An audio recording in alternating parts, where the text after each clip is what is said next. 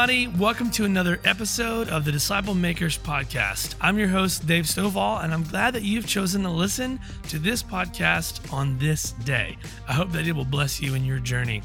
Today we have Matt Dabbs interviewing Ariyana Rimson, not Ariana Grande. Two totally different people. She's going to be talking to us today about discipling women, specifically discipling women in difficult circumstances. She shares her own story about coming to know the Lord and how somebody discipled her, and also other stories about her discipling women. Hey, last week we had our National Disciple Making Forum in Nashville, Tennessee, and it was fantastic. If you missed it, I'm so sorry, but hey, you can go online and watch the whole thing. All the main stage sessions, including track sessions that happened on the main stage, for only $49. This promo is going from now to the end of this year, 2021. So check out the link in the show notes. You can click that and go purchase that today. All right, y'all. I know you didn't click on this episode to hear me ramble and give you promos. So without further ado, this is Matt Dabbs and Ariyana Rimson. So we are very excited to have on the collective today, Ariyana Rimson. She is the executive director of Moriah House in Memphis, where she's done that for the last 3 years and been on staff for the last 7. She has a focus on discipling women, particularly women who are coming out of some pretty difficult circumstances. And we love that that is her focus and emphasis with people who are on the margins, just going through hard things. She loves God and His Word and loves sharing that with others. That's a beautiful thing. And so we're really excited to have Ariyana on the collective today to hear more of her story and her approach. So welcome, Ariyana. Thank you. Thank you. Absolutely. Well, tell us a little bit about where this interest in discipling women came from for you. What inspired you to do this? Yes. Well, it actually started from my salvation experience. I accepted the Lord when I was 19 years old at the University of Illinois at Chicago. I was a sophomore in college. I thought I was a Christian. Went to church as a child, went to Awana, memorized scripture, did all of those things.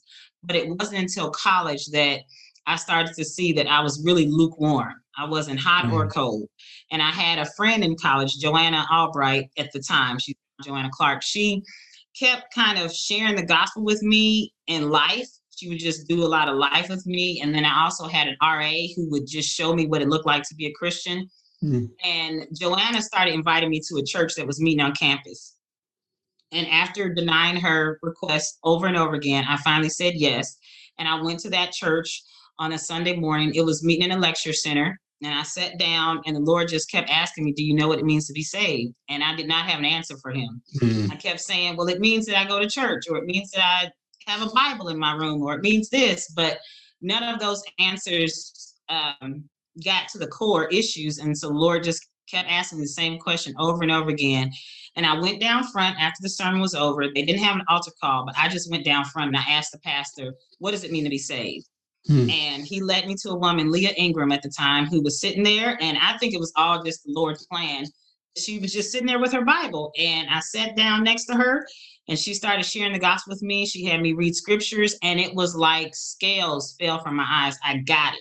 And I had read all these scriptures over and over again. I had memorized them before, but it was at that point that I realized that I was not a believer and I didn't have a relationship with the Lord.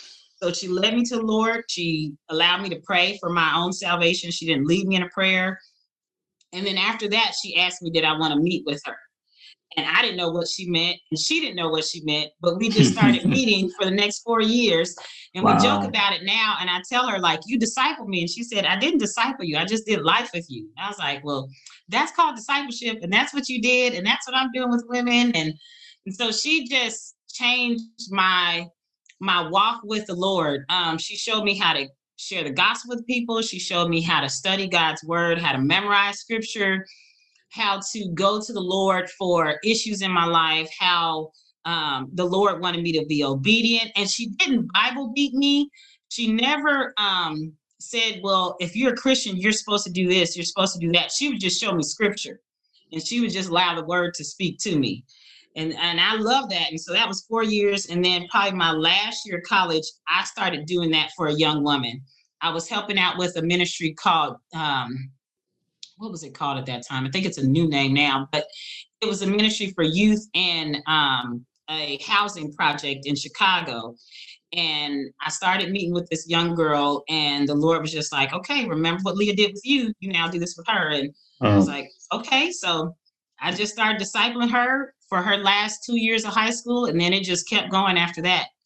And the Lord has always put women in my life. And whether they are coming out of abusive relationships, which is what I deal with now, or drug and alcohol addiction, or they are women who have been raised in the church but have never accepted the Lord as their personal savior, or women who had no idea who the Lord was, and I get a chance to see them come to know the Lord as Savior and then disciple them in their walk with the Lord. So it's from all different backgrounds, but it is the one thing in my life that I feel like really makes an impact, which is discipleship. Everything else is secondary if you don't get a chance to walk somebody through what it looks like to have a relationship with the Lord and walking wholeheartedly with Him. Yeah. God really called you. I mean, He was persistent. It sounds yes. like. Yes. Yes, He was. Do you think that made a difference, like to come to faith in adulthood versus? Yes, I do. I do, because I think as a child, I remember going to church and getting baptized even as a child, but no one ever telling me what it looked like to live for the Lord.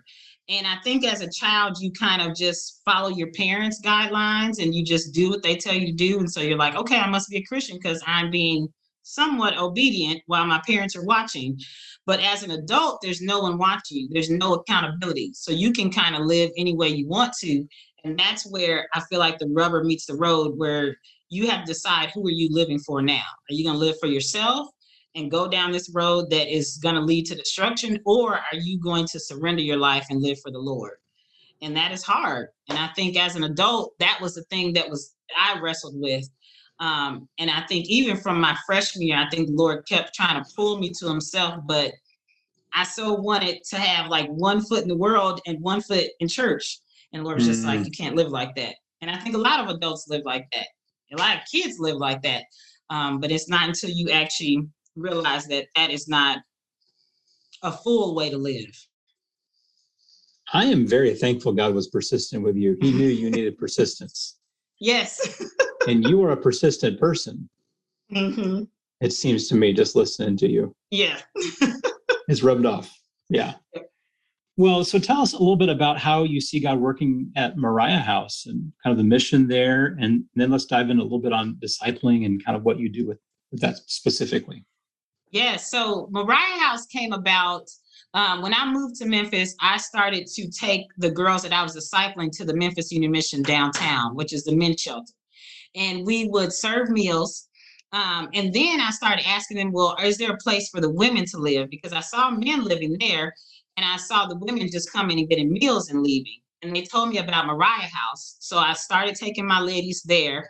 And we started out doing babysitting. And then we did exercise class. I mean, whatever they wanted us to do, I said, we're here to serve. Then they needed a teacher at the time. So I asked, if they wanted me to teach a Bible class. I said, I'm in downline. I can teach a Bible study. And that's kind of where the Lord continued to have me go. And one thing I enjoyed about working with those women is a lot of them had never read scripture for understanding. They just kind of read it for the stories. And when I would have a chance to teach them a Bible study and the light bulbs go off and they got it, I was like, oh my gosh, I love this.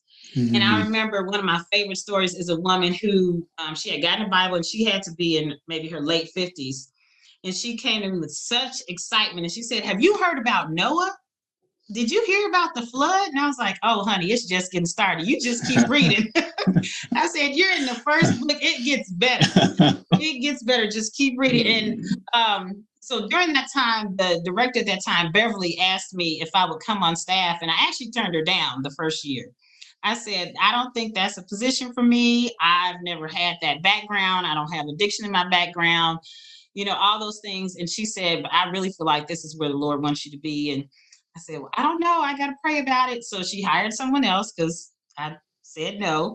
And then the next year she had a position available again. And she said, Ari, you really have to pray about this and come on staff. And I prayed, and the Lord was like, this is what I've called you to. And I was like, well, you got to equip me because my bachelor's degree is in sports medicine. Okay. So there's no, you can't transfer that over to counseling. And I was like, Lord, this doesn't make sense. But what he had been showing me was that I had been doing counseling with downline. I had the emergent leaders, so they were 20, 30-year-olds. And granted, many of them were believers, but many of them are just regular young women who had struggles. So I found myself counseling them. And the Lord was like, you've already done this. Like in discipleship, you are doing a form of counseling. You're spiritually counseling people. So I took the position. And then in 4 years, then Beverly decided that she was going to retire. And I said, well, I don't know who's going to take that position. And, the Lord had a plan. So now I'm in that role. But the thing about Moriah House is you have women who are coming from very hard backgrounds. A lot of them feel like they have been forgotten.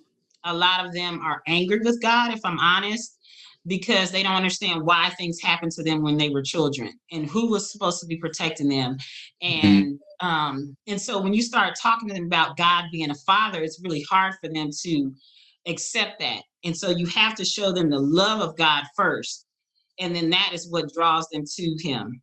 Because if they see him as a judge or they see him as a disciplinarian, they're going to like push away. But the Lord shows himself as a loving father. And when they see that and they feel that love for the Lord, then it makes them hunger for him more. And you just get a chance to feed that hunger with the word of God. We tell them all the time that we are not their savior.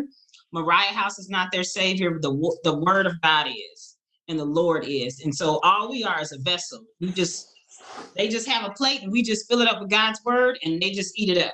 And it's like, that's what's going to change your life. Not me, not anything I share with you. If it's not coming from God's word, it's not going to make an impact in their lives. That's so good. I love that, just showing people the love of God is so important. And yet there is discipline from the Lord, but unless you understand the love of God, then that doesn't mean an awful lot. And, just a brief 20-second illustration of that, like when I was doing psychology before I was doing ministry, clinical psychology, working on a degree in that, we were doing child play therapy, teaching parents, training parents to be their own kids' play therapists. The first section of that was child directed. The kid is in the lead, the kid is having fun, and the parent is following along to give the kid as much fun as they could possibly have, so that when the discipline came, then the kids so wanted to be with their parent because they've been having so much fun doing this that that the relationship was improving, because sometimes with oppositional kids, relationships are strained, right? With 3 to 6 year olds. So we really taught like the love of the parent for the child first before we got to the discipline. And I just so hear that in what you're saying. I love that. It's so funny you say that because I love child play therapy. I'm like, yes, that is so true. Exactly. Yep. Yeah, it's called PCIT. It was really cool. And but yeah, that's why I hear you saying, and I think that's so good because we can boil this down. Like it's so easy in a format like this to say, okay, and we could talk about. I do want to talk about this, but what you said is most important first, the love of God. Like, what's your process? What's the checklist? What are the steps? Like, how do you do it? Without that, it's not really going to work. Yeah, I agree. Yeah. Well, now let me talk the other direction and say, how do you do it? Okay. So we have at Moriah House, it's a 12-month program. And so we do about 6 to 9 months of counseling. And we have Bible studies, we do relationship classes, we do Celebrate Recovery. And so it basically all encompasses God's word. And we want them to see that God's word can meet every situation in their lives. So if they're having problems with relationships, we go to God's word. If they're not understanding how to break this addiction, we go to God's word. So we show them every answer to every single issue they have is in the word of God. We start with the gospel. And so one book that we use there is called Gospel Centered Life. And we kind of walk them through that. We also use the book Search for Significance and Freedom in Christ by Neil Anderson. And so we try to start with what is your identity? Because a lot of them, especially women who have mental illness, that's been their identity. I'm labeled as major depressive disorder. That's who I am. Or I've been labeled as this from my family, or I've been labeled as an addict from AA or NA. And so we're saying, no, that's not your identity. That is an issue that you have had. Yes, that is maybe even disease you have when you think about mental illness. Yes, but that is not your identity. You were created by God. So we start back in Genesis. You were created by God in his image for his glory. Now, when you accept him, then you become a child of God. And this is what that life looks like. And I believe one of my favorite passages is in John, where it says, whom the Son sets free is free indeed. And I believe that with my whole heart, that the Lord can truly set them free. I personally believe a lot of the issues that our women deal with are sin issues at their core. And I know a lot of people have different views on that, and that's okay. But when I see it, and I walk with a woman for a year, and they are coming off that medication, and they're able to say no to the alcohol or drugs, and they start to see like, oh, that was a sin issue. Like I was trying to numb pain that I felt with, or I was just being rebellious in my life, or I just didn't want to say no to my flesh. At the end of the day, I'm able to do that now because I'm recognizing that was a heart issue. And now the Lord has dealt with my heart, and I don't have to go back to those things. That's so really we do powerful. that. Yeah. And then once they get to about 9 months is when they start working. And so that's when they start to see how do they put everything that they've been trained in into practice. It's kind of like, okay, now go out. You go out to the workplace, and how do you deal with a coworker who invites you to go out for drinks? How do you deal with, a man who's on your job with you, and you have to deny him and say, no, those aren't things I do anymore. So they have to start putting it into practice. And that's really at the end of the day, discipleship, right? Like we train, and then you say, okay, you go and do. And then we see what they do. Hopefully That's really they do good. it. Sometimes they don't. That's human beings. I was reminded when you said that about the word disciple. We talk about how it's used like 300 times almost in the New Testament, but it's really only used in the Gospels and Acts. And then when you hit Paul, the word kind of goes away in the New Testament. And then it moves to family terminology. It moves to the child of God, brothers and sisters. God is, the family of God, this adoption metaphor from Paul. So like when you said, like you're teaching them to be a child of God through discipleship, is that kind of what I hear you saying? Yeah. Yeah, that's really good. Yeah, because if you see him as a father, then you want to honor your father. And then if you see Christ as your brother, then you're like, okay, I want to imitate him. You think about, I'm an only child. I have brothers and sisters, but not from my mom and dad. But when I think about families that have older siblings, usually the younger sibling wants to imitate the older sibling, right? They want to walk like them and talk like them and do like them. So if we see ourselves as children of God and Jesus being our brother, then I want to imitate him because I know that the Father is pleased with him. And it's like, okay, well, how do I make sure the Father is pleased with me? All right, I want to imitate my older brother. I want to do what he does. And that's why, Paul says, imitate me as I imitate Christ. Because don't imitate me. I might mess up. I probably will mess up because I am still a work in progress. But Jesus has it perfect. So he is the perfect example for us. That's really good. Do you have any advice on like specific discipling things that you do to, as you say, like life on life, walking with these women? Like, are there tools or things that you use frequently? Yeah. One thing I use a lot is scripture memory. And so what I do is when they tell me what their issues are, we try to pull out some of the key words that they're saying. And I say, okay, let's go to God's word and see where those words are in scripture. Because instead of just giving them general passages to memorize, I think if you give them something focused on their subject, their issue, then you're more likely to memorize it. So if they're struggling with anger, then we're going to look at verses on anger. And that's what you're going to memorize. If they're struggling with their identity, then we're going to look on verses about who God says they are. And that's what they start to memorize. So that when Satan tries to attack them in that area, then they can go back with the word of God, right? Because like in Psalm 119, it says, how can a young man keep his way pure? By living according to your word. I have hidden your word in my heart that I may not sin against you.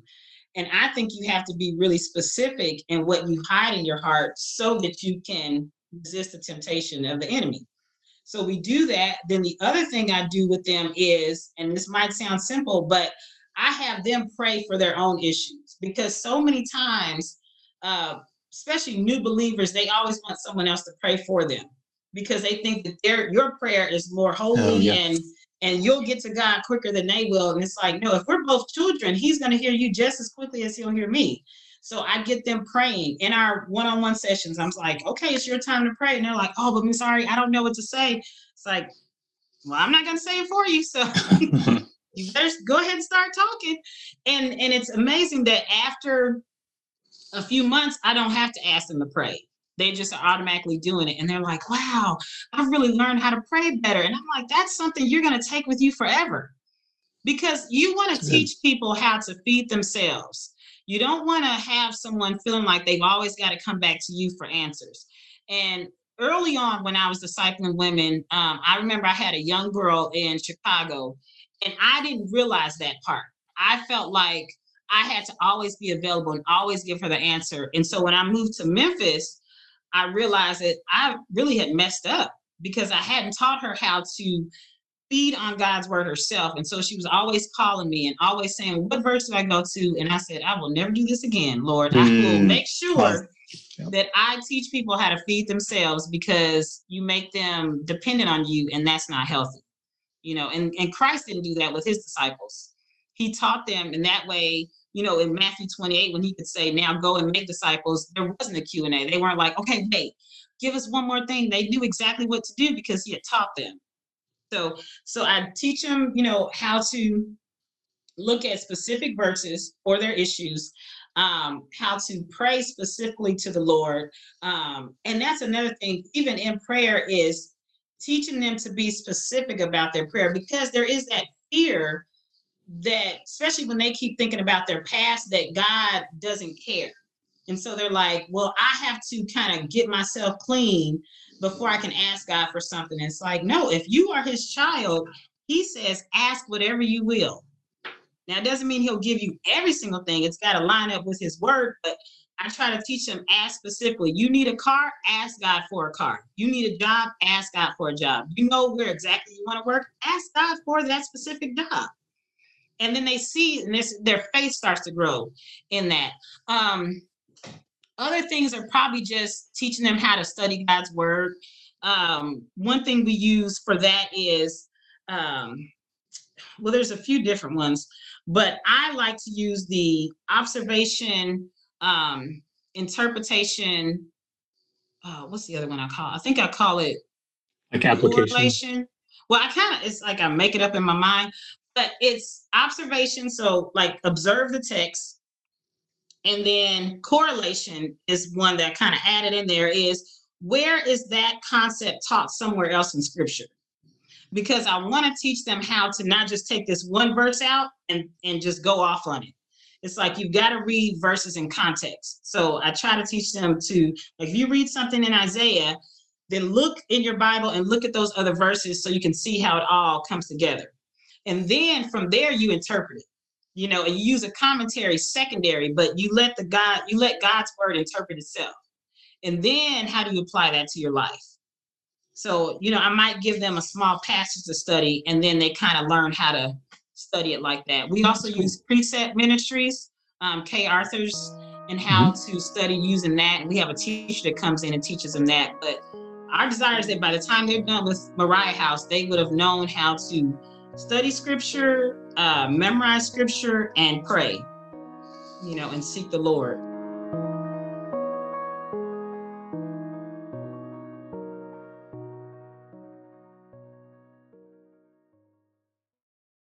I want to take a quick break and tell you about something cool happening over at discipleship.org. It's our discipleship.org collective. It's an online community for disciples and disciple makers. And if you fit in either one of those categories, then the collective is designed just for you. The website itself is super cool because it's basically like stepping into a virtual church building with a welcome center, an auditorium for our main events, and even classrooms. Right now, you can get free access to this collective with all of its webinars, seminars, ebooks, and even disciple-making assessments for you personally or for your whole church. And this is a community, so you can also have the opportunity to connect with other disciple makers. And while membership is free, there's also a premium access option, which includes courses, certifications, and online gatherings with other leaders from around the world. So head on over to discipleship.org/collective and sign up for your free membership today.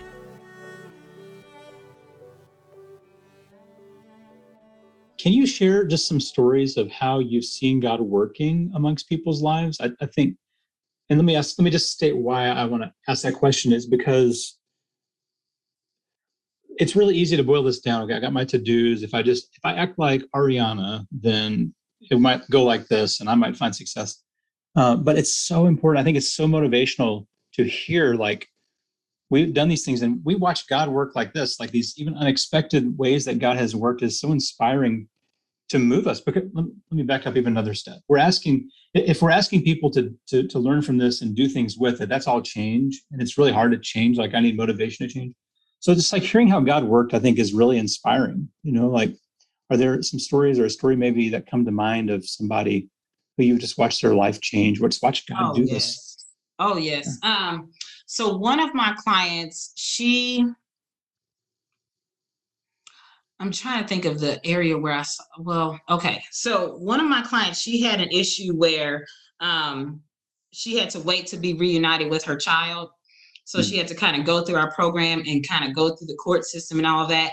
And one of the big things we were doing was memorizing scripture on issues that she dealt with.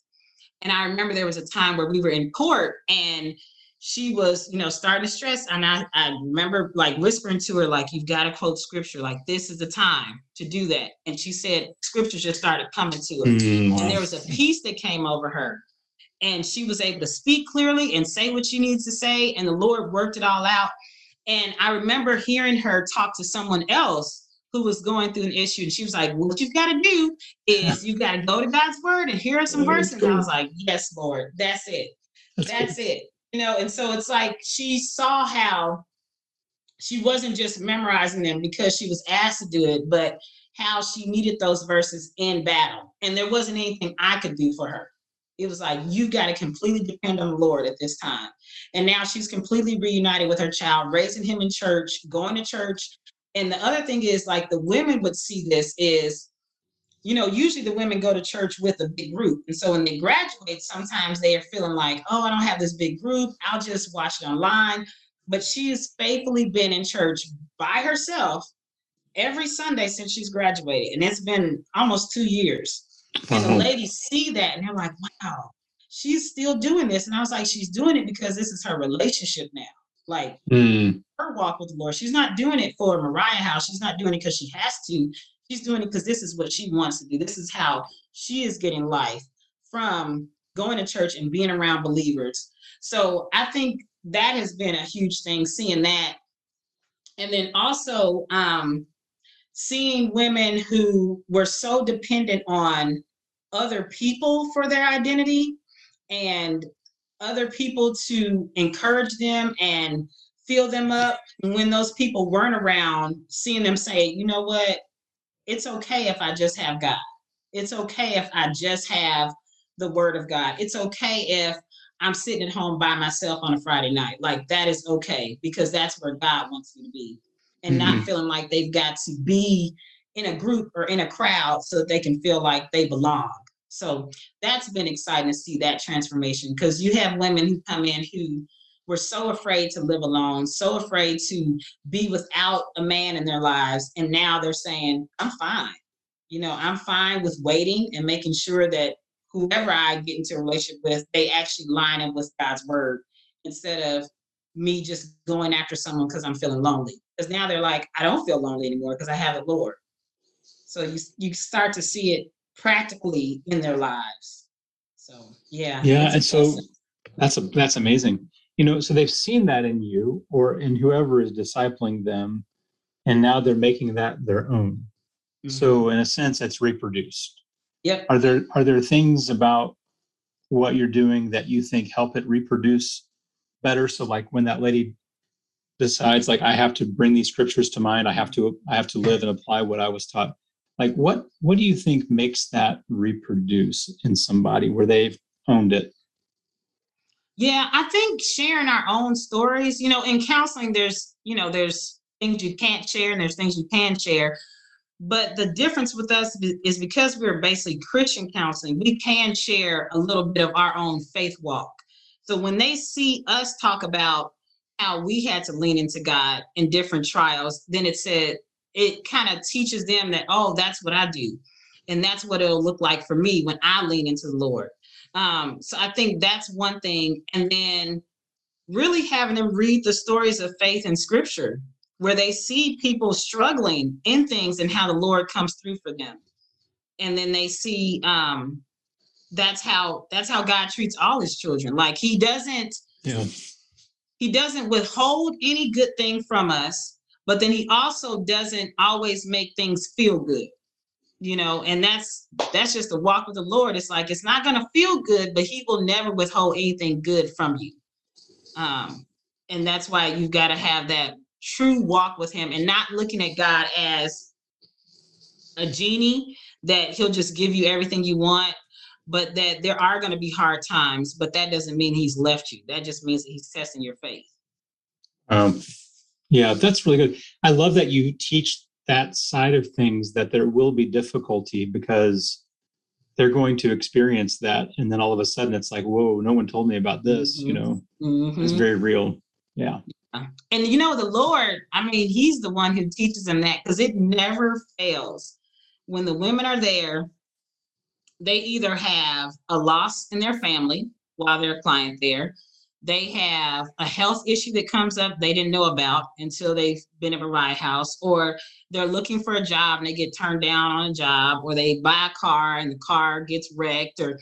It's like God always allows something hard to happen in their lives while they're there, so that they can see, okay, this is how I deal with it. And we don't pray for that. I don't want anyone to think we're like, okay, God, they're ready for a really hard thing. We're just like, this is just a part of life. So how are you going to deal with it? And they're like, okay, so this is what you said, and this is what God's word says. And so that when they get out, they're not dealing with a hard thing out there. They've already dealt with it, and so they're like, okay, I know how to deal with a loss. I know how to deal with rejection because I dealt with that while I was in the program. That's so good. Yeah, that's so reminds me of Jesus and like Luke 10:11, the sending of the 12, sending of 72. It's like, okay, I taught you this stuff. Now you're going to walk it for a while, but I'm still here. When you come back, we're going to talk about it. Yeah. So true. Good. That's really good. What have the ladies taught you through all of this? Oh, yes. One of the first things I remember when I would go there, because I was so used to kind of being in Christian circles. So when I would start going to Mariah House and you got people who are not believers or new believers, I would ask, how's everybody doing? And they would say, not good. This is horrible. It's a bad day. I'm not happy. I'm struggling. And it was a wake-up call for me to say, it's okay to say you're not okay. It's okay to say you're not fine. It's okay to say I'm having a bad day. I don't feel good. All those things. So they taught me how to be honest about feelings and to share those feelings. They've also taught me about, I'm trying to think of how to put it into words. I think just about pain, because some of the stories I hear, I'm just in shock of the things that have happened to these women, and yet they are still here. And it's like, wow, Lord, it is only by your grace that this woman is still alive. And she's literally gone through horrific things and it hasn't taken her out yet. So it lets me know that God does allow some extreme pain in some people's lives. And I'll never understand that. I'll never understand why some women go through some of the things they do and some people have never even seen it. But I do know that God is good to both of them. And it's amazing to see how, even though they go through all that pain, how they still accept God as Lord and Savior. And they don't blame him. In the beginning they did because they didn't know him. But then when they have a relationship with him, they recognize, well, he's protected me and he's provided for me. And so it's like, wow, Lord, you are so good. But then sin is real, and so it helps me to see sin in a whole new level, that because of the fall, it literally ruined everything. Family structures, our anatomy is all messed up. We have health issues. We have mental health issues. All those things happen because of the fall. And I think for me, I used to think that mental illness and and trauma and all that. I was like, oh, you just pray that away. Like you can just pray and you'll be okay. And being in life with them and doing life with them, it's like, no, things have happened to these women and that has impacted them mentally. And those things aren't just going to go away. You know, they're going to need some counseling. They're going to need even some medication at times to be able to get over that. And so that's been a huge eye opener for me. And that's all because of sin, you know, and because we live in a fallen world. And I hear you keep repeating, if my memory is correct, in the last 30 to 40 minutes, is obedience is important because sin is bad. Yeah. That stuff. It is. It ruins everything. One of the things that struck me when I was the counseling side was similar to your story, and I'd love to hear your reflection on this, is like, if you're not in tune with that profession or the level of trauma people face, and you see someone with a mental illness in public, there's a lot of harsh judgment and stigma that is placed on that. But when you get behind closed doors and you hear someone's story, I remember being struck several times thinking myself, if I had gone through what this person had gone through, I would be much worse. And they're doing the best they can. Now, without being in tune with that, you just see someone in society and see a mental problem and think, that's like something other than us, and it's like, I'm here and they're there. But when you hear the story, you go, they're not doing well, but I think I would probably do as well as they're doing. There's phenomenal amount of things people go through, just as you're saying. Yeah. I mean, I had a situation last week. I went to Piccadilly's. It's a restaurant here in Memphis. And we're sitting down, my mother, Zion, who's my little cousin who I'm raising, we're sitting down and we're eating. And I saw this woman, she was a waitress there. And if you've ever seen someone who has used meth, they have a lot of breakouts on their face. And so she had all these breakouts, and I could tell by her mannerisms that, she had been using.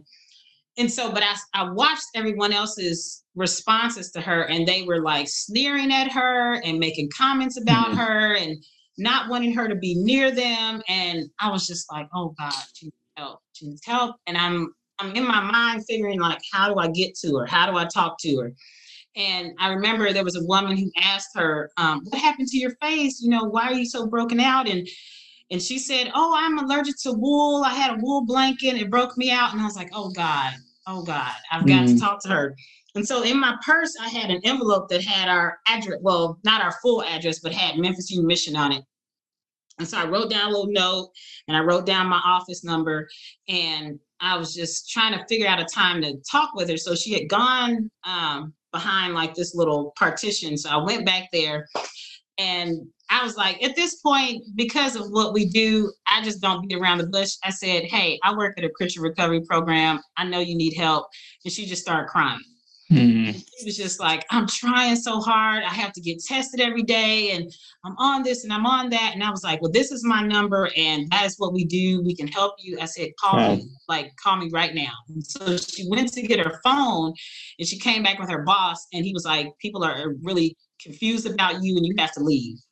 And I was just like, oh Lord. And I was like, people don't understand, but I get it. She's in a workplace, and that's not the right setting for it. But yeah, you don't know someone's story.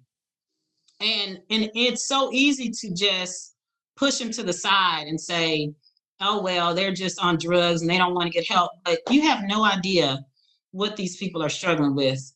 So, I mean, to date, she hasn't called me yet, but I'm praying that she will call, because I was like, I've got space available, and that is what we do. But, people want to know that you see them and that you care about them. And I think that was the thing with her and I, is that she knew like, okay, I can't hide. Somebody sees that I'm struggling, and somebody actually cares. They want to talk to me, but I don't know what the Lord's going to do with that, but she's got my number on an envelope. Hopefully she doesn't lose it. Yes, you were available. You mentioned that word. And, I love John 3, first couple verses where they heal the lame man at the gate. But it's the first thing it says is that Peter looked directly at him. I think that's there for a reason. Most people were walking by, but he saw the man for who he was. He looked right at him. And I think there's something dignifying about that. There is, because even the women who would come in, they would say, when we're driving through Memphis and they see women on street corners and everything, they're like, man, I remember being there. And she said, they would tell me it's so hard when people just drive by, like they're sitting at the stoplight and they won't look at you. They would tell me like, that's so hard because it's like, I don't even exist. So even if you can't give money, you can look, you can give a smile, you can acknowledge that someone is present, and that there's a human being there, because that means a lot. People need to have encouragement. One thing Zion and I used to do is, because I wanted her to have a heart for the lost. So we would take granola bars, or what was the other thing? I think we took peanut butter crackers, and we would take a dollar bill, because she would get an allowance. So I was like, okay, let's take a dollar bill, we'll wrap that around, and then we'll take a track and wrap it around. We'll put a rubber band on it, and we would keep them in the car. And I said, when we drive by and we see someone, you give them that. Because here's the thing, people need food. Like, you got to meet a physical need. And then sometimes people need a financial assistance, but then they need the word of God. So you get all three in one. And every time you stop, you don't have the time to sit there and like, well, let me share the gospel with you. You got cars honking their horns. And it's like, okay, I'm just going to pass this to you. And you got all three right here. If you want to go get a bottle of water, you got $1, you got something to eat, and you got something spiritual. So, but that just lets people know that you see them and they're not, just invisible. That's so good. You keep mentioning Zion. So tell us a little bit, if it's okay, about discipling family and amongst all the busyness of life, family first. Like, how does that look within the home and discipleship there? Yes. So Zion and I, our story is, Zion is my second cousin. So her mom and I are first cousins, and my mom actually assisted in raising her mother from the age of 10 on up. So my cousin, her mom, Zion's mom, had gotten into a situation where she just needed help. And so I stepped in, and we thought, this would just be short term. We were thinking maybe 4 months, 6 months, but it's been 5 years. And my thing was, when I said yes, I remember praying very hard about it, because I was a single woman.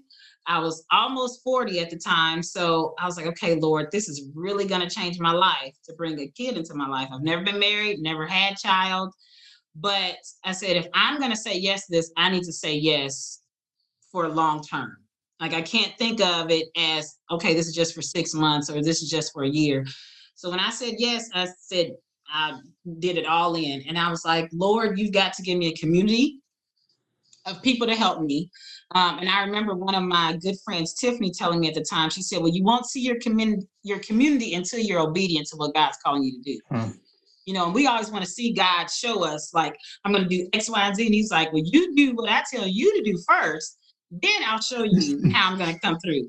So when I said yes, the body of believers came alongside. I mean, I had people helping me get her to school and babysitting her and bringing me clothes, all kinds of things. And one of the things that I remember, I started off with Zion, even when she was a little baby. I think she was maybe about 3 years old, so she didn't really know how to speak that well. But from my years of doing like childhood evangelism and youth groups and stuff like that, I would teach her a passage. And when that passage was Deuteronomy 6, and I have it in my Bible, and I have Zion written on the margin, because this was the first verse I was teaching her. And it says, "Hear, O Israel, the Lord our God, the Lord is one. You shall love the Lord your God with all your heart and with all your soul and with all your might." And I would teach her that over and over again with hand movements. And I would say, "Hear, O Israel, the Lord our God." And she would be saying it. And that was my prayer for her is, Lord, I don't know what you're going to do in this little girl's life. I loved her from the moment I saw her. Like, literally, I was in the delivery room. And so I saw her like being delivered. And I was like, oh my gosh, this baby is just precious. And I just love her. But I wanted to see her come to know the Lord at an early age. And I wanted her to walk wholeheartedly with the Lord. And her mom gave her such an amazing name, Zion. I mean, it was like the city of God, the city that the Lord creates, in the new earth, new heaven. And I was just like, Lord, I don't know what you're going to do in this child's life. And so when she started living with me, my desire was, I just want to teach her God's word. And the funny thing is, I didn't realize that I was teaching her when I would have my morning Bible studies, because one of the prayers that I had was like, okay, God, I will say yes to you, but I've got to still be able to do the things that you've told me to do. I've still got to be able to disciple women. I would still have Bible study at 5:30 in the morning. She would be asleep, but then she would wake up and she would sit on the couch and she would listen in to the Bible studies. And it was probably around maybe 6 or 7 months in, she started asking me, am I a Christian? And I was like, no. I said, not if you haven't accepted Jesus, you're not a Christian. And she was like, well, I hear you guys always talk about Christians and disciples, and I want to be one. And I said, okay, well, you just got to get to a point where you want to, ask him as your Lord and Savior. And she would keep asking. So then I sat down with her, shared the gospel with her. And I said, do you want to become a Christian? Do you want to be a child of God? And she said, yes. And I led her in a prayer. And then she was baptized on Easter, and I got a chance to baptize her. And I know sometimes people feel like, oh, with little kids, you don't know if they're serious about it. But for me, I felt like that was a hunger that God put in her, because she saw people walking with the Lord and studying God's word. And she said, I want to be a part of that. I want to be a part of that group. And it wasn't that she wanted to be baptized because she wanted to go swimming. I was like, she's like, I want to be in this family. And I don't know what that family is, but I want to be a part of that. And so going fast forward, yes. She loves God. She just went to camp this summer. She went to a camp called Kids Across America. And one of the counselors there said that they were just so surprised on her knowledge of God's word and how she kept sharing the gospel with people. And I'm like, she's 10. And then there's a time when my friend came to visit, and she brought her little girl with her. And I think her daughter is maybe 5 or 6. And they were playing in the back when we're not paying any attention, and they're playing with their toys or whatever. And as my friend and her daughter were driving back, she said, her little girl said, well, Zion asked me if I was a Christian, and Zion asked if I was going to go to heaven. And Zion was telling me this. And I mean, she just ran it down. And so my friend calls me back, and she said, Zion was sharing the gospel with her. And I said, oh my gosh, like, that's the Lord. So that's what you want to see. But a lot of things that Zion is doing has been caught, not taught. It's not like I've sat down with her and said, okay, when your friends come over, you share the gospel with them, and this is what you say. No, she's just watched me do it. She's watched me share the gospel. She's watched other people share the gospel. She listens to sermons at church. She reads her Bible, and the Lord is just teaching her how to do that. So it's like, I don't think we have to make discipling our children so structured. I think we have to really figure out how to do that in life, because our kids should see us doing it in our life, and that is what they will remember. Not always the let's sit down and study the Bible together, but you see me every morning reading my Bible. And so now at this age, one of the gifts I gave her for her 10th birthday was her own devotional. Now she's had a 1-year Bible, and she's been reading through that, but I gave her a devotional, and I said, the way you see me read my Bible in the morning, I want you to start doing it. And so there's times where I might say, go do your devotion. There's other times I come out and she's sitting on the couch with her little devotional and her notebook, and she's writing down what she's learning, and then she's telling me what she's learned. And I said, Lord, I just want her to, you got to teach them how to feed themselves, because she's not going to be with me forever. And I don't want her going off and saying, well, no one's here to teach me anymore, so I guess I don't have to do it anymore. It's like, no, I want it to be a part of her life. Yes. Oh, that's so good. I was just reminded as you were saying that, we went to a drive-through zoo a while back in Georgia. And you wanted to ride in their car, not your car, because you don't want your car to get destroyed. Right. But elk would walk up and camel would walk up. All these, hundreds of animals would flock to the bus. You would throw food at them, cows and stuff. And then you went around this corner, and there were 2 lions in little cages out in a field. And these lions were just sitting there watching all these hundreds of animals just right outside their cage, just so helpless. It was just so sad to see these 2 lions. And I just think, like, when you said catch it, not teach it, like she's seeing a Christian in a Christian's native environment, right? Like out there doing what a lion's supposed to do instead of just, so like if you want to know what a lion does, you don't go to that petting zoo and see like, okay, how do they eat steak when you hand it to them like this? Right. That's not what a lion's supposed to do, you know? Right. And I just think about her watching you be a disciple. And it's like, you know, you're not like, okay, step one. Yeah.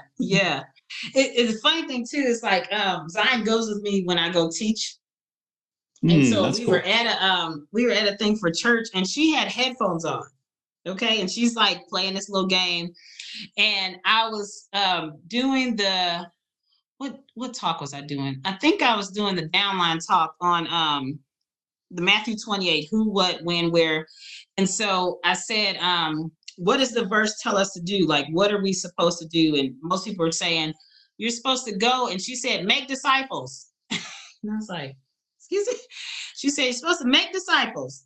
And they were all like, oh my gosh. I was like, one, she's heard this lesson probably 500 times. But I said, Zion, what did you say? And she was like, well, you're supposed to make disciples. That's what Matthew 28 says. And she just said it like, I just know this. And I was like, oh Lord. So, I mean, cool. they're picking up on everything, whether we realize it or not. So we want to make sure they're picking up on the right things.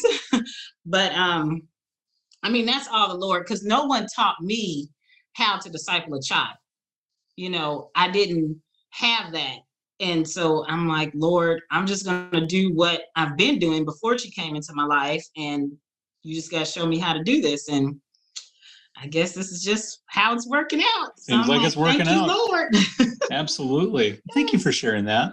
You're welcome. Can you maybe mention a thing or two about how you take care of yourself? Because I'm hearing all this care for others, care for her, care for all these people, stress. Like, what do you do to look out for yourself? Yeah, now that is a very good question. I am at a point now where I kind of have to refocus because I feel like even this past summer, I feel like I have been pulled in so many directions. And one thing I used to do, and I feel like Lord is telling me I need to get back to it, is I used to write out my priorities. And I would say, okay, what's priority one? Is God's word and spending time with the Lord. And then priority two is exercise or what have you. So I feel like one thing for me is, by the grace of God, I can recognize when I'm starting to get stressed because my mind starts to wander. I can't focus on things. I get easily irritated. I get easily anxious. So I have to start pulling back. And so what I do is I will have time where, like, let's say I'm off for a weekend and I purposely don't schedule anything. And I'm like, I'm not going anything. I'm not doing anything around the house. I'm just going to stop and rest and, you know, watch a movie or read a book or sleep. I'm just going to do that. And that's something that by the grace of God, Zion understands. Well, I'll say, Zion, I need a break. And she's like, okay, see you later. And she'll ask me, how long are you going to take a break? Are you going to nap for an hour? Because when that timer goes off, then she's like, okay, your time is up. Sounds like a 10-year-old. Yeah. The other thing I do is I am a semi-sporadic person. So there's times where I will, because I did this before I had Zion in my home, is I would just take getaways. So there's times where I'll say, Zion, I think we have been like overwhelmed. So we're just going to go out of town for a weekend. We're going to go just get in the car, pack up your stuff. And she knows them. And I say, okay, we're leaving like 2 hours and we're going to drive to Arkansas. She's like, okay, let me pack my bag. And we just get out and just go. The other thing is when we take a vacation, we truly take a vacation, because I am so used to being on a schedule. You know, I've got a time for everything. So when we go on vacation, there is no schedule. And I remember the first vacation we took, Zion was just so confused. She was like, so what are we doing next? I said, there is no schedule. She's like, so wait, what time do we eat? Whenever we get hungry. Like that's good for her. Yeah. So I want to teach her how to just completely unplug. And that's good. So I love when I go on vacation, I completely unplug. There is no schedule. I regroup, I recharge, I go on walks, I read books, I do whatever. And so I look forward to those times, and I try to plan those times as best as I can. But this season of my life has been just busy. I think it's been like that for everybody, but especially in my setting with COVID and things like that, where I think I'm off, and then something happens and I've got to go in. But when I get those times of being off, I really take it, and I'm off and I'm unplugged. And I think one verse that sticks out to me for that is when the Lord would when Jesus brought back them after they had gone out and ministered, he said, "Come away and rest with me for a while." And we don't know where they went, but they went somewhere and they rested.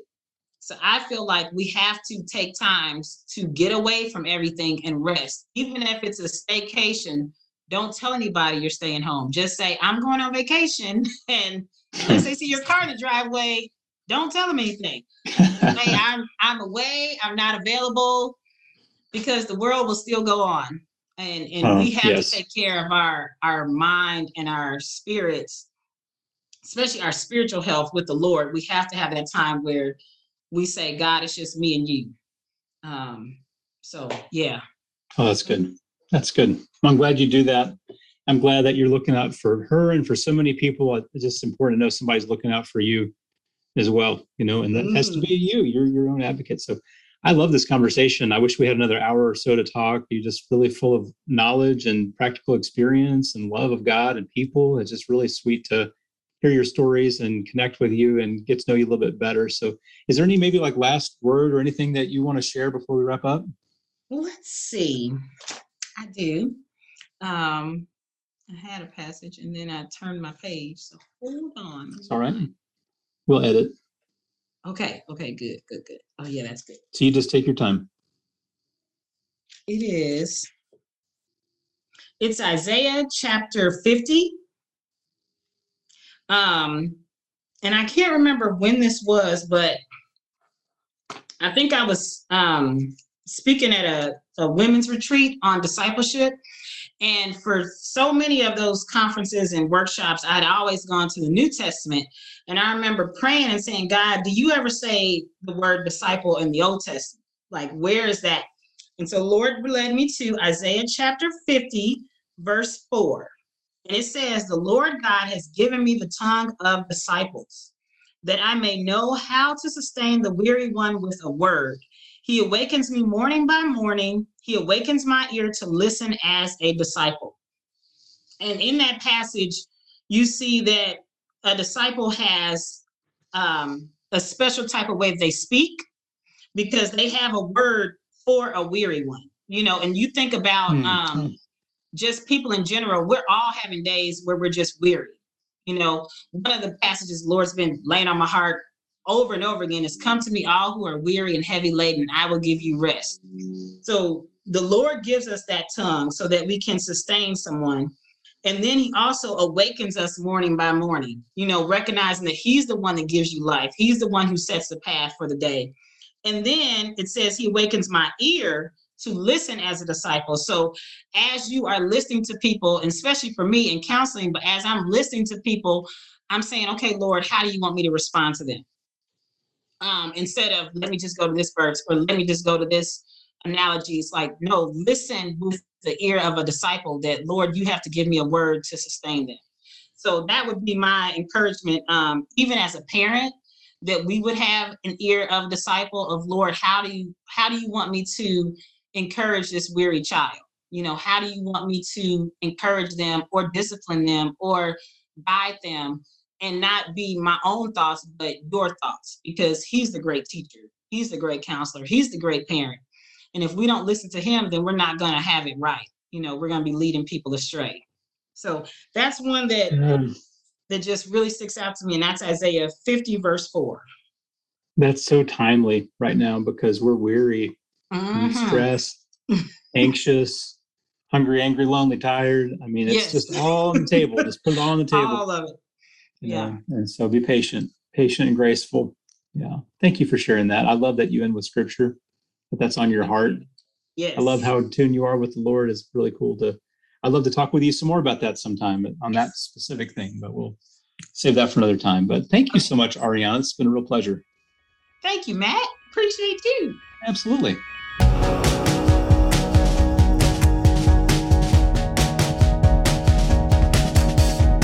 Awesome stuff from Matt Dabbs and Ariyana Rimson. I hope that you enjoyed that episode, and I hope that it helped you out in your journey in becoming a disciple maker. Hey, if you're enjoying the show, I would love it if you'd hit subscribe so that you can stay up to date every time I release a new episode each week. That would be fantastic. And in case you missed the very beginning, we have a digital access pass promo going on right now. Our National Disciple Making Forum happened last week. It was a fantastic time. And for a limited time only through the end of this year, December 31st, you can purchase the digital access pass for $49. I'm going to drop the link in the show notes because it is just too long to say out loud with your words. Check us out next week. We'll have a new episode for you. And in the meantime, have a great day and enjoy the Lord and follow him in making disciples. See you next time.